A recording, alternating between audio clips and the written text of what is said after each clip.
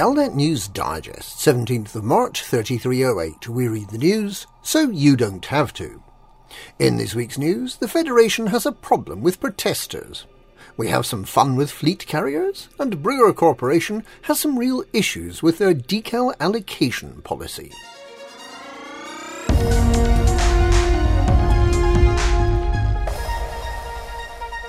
The Federation has appealed for assistance heading off a crime wave in the Gliese 868 system, admitting that federal security services are overwhelmed dealing with the civil unrest caused by the prospect of Zachary Hudson running for a third term in 3309.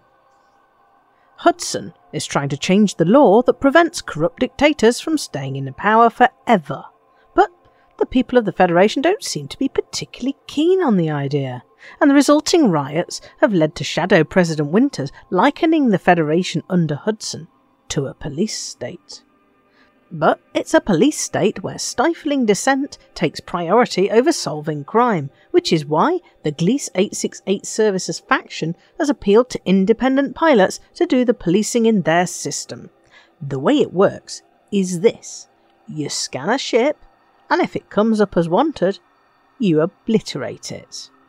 And everyone and everything in it.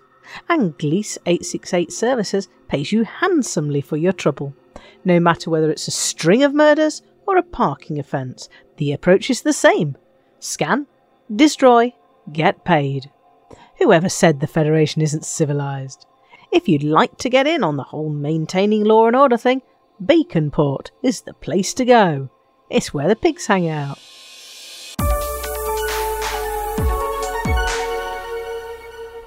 Thargoids have invaded 3 more systems in the bubble, causing no damage to stations, but they're there nonetheless, hanging round street corners, looking ugly.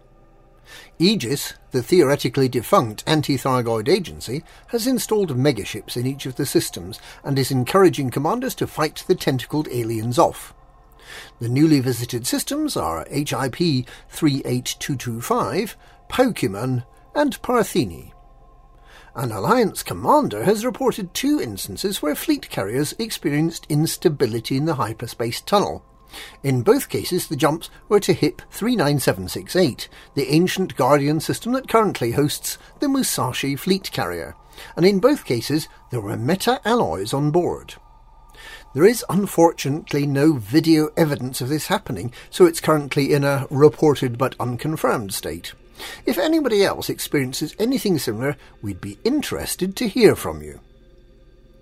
On the subject of fleet carriers, the decision has been made not to allow Apex to set up taxi services on or to fleet carriers. This is in many ways a shame. It would have been excellent fun to order an Apex taxi to come to your fleet carrier, but repeatedly jump to the other side of the system each time they got close to docking, until the taxi ran out of fuel and the driver was left sobbing, waiting for the fuel rats. Fleet carriers do, however, have the Remlock Coffin Express installed, so if you find yourself in the middle of nowhere with only a sidewinder in the hangar, you can whiz off to the last safe starport in a matter of seconds, using one of those escape pods and what is rather unreassuringly described as the death mechanic.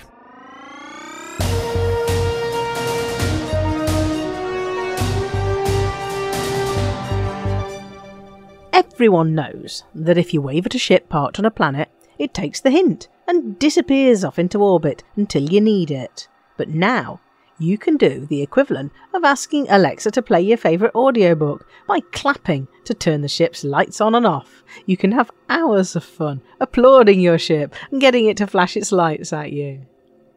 Commander Osric has noticed that an awful lot of the folk in social areas seem to be asleep nowadays, and has speculated that there might be an epidemic of narcolepsy doing the rounds.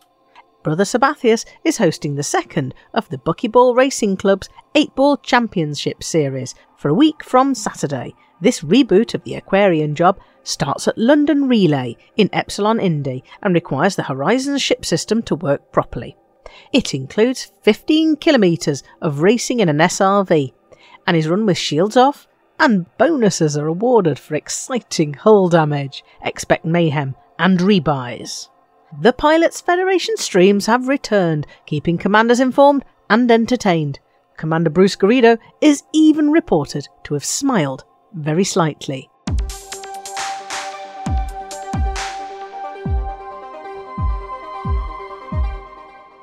There were all sorts of problems with the decals handed out by Brewer Corporation for helping them finish the Colonia Bridge starports. There were supposed to be gold, silver and bronze decals for the top 10%, 25% and 50% of participants, and red, white and blue decals for many of the other participants. That's not what happened. The software accidentally multiplied by -1. So only the people who shouldn't have been given a decal got one, and all the people that should didn't. So now Brewer intends to put matters right. Those who should have a decal but don't will, as soon as possible. Those who shouldn't have a decal but do get to keep it as a gesture of goodwill. And those who've earned a Brewer Corporation Lifetime Achievement Award, that's everyone who participated, will get it very soon indeed, if they don't already have it. It's not easy handing out gongs. And that's this week's Galnet News. Galnet News. We read the news so you don't have to.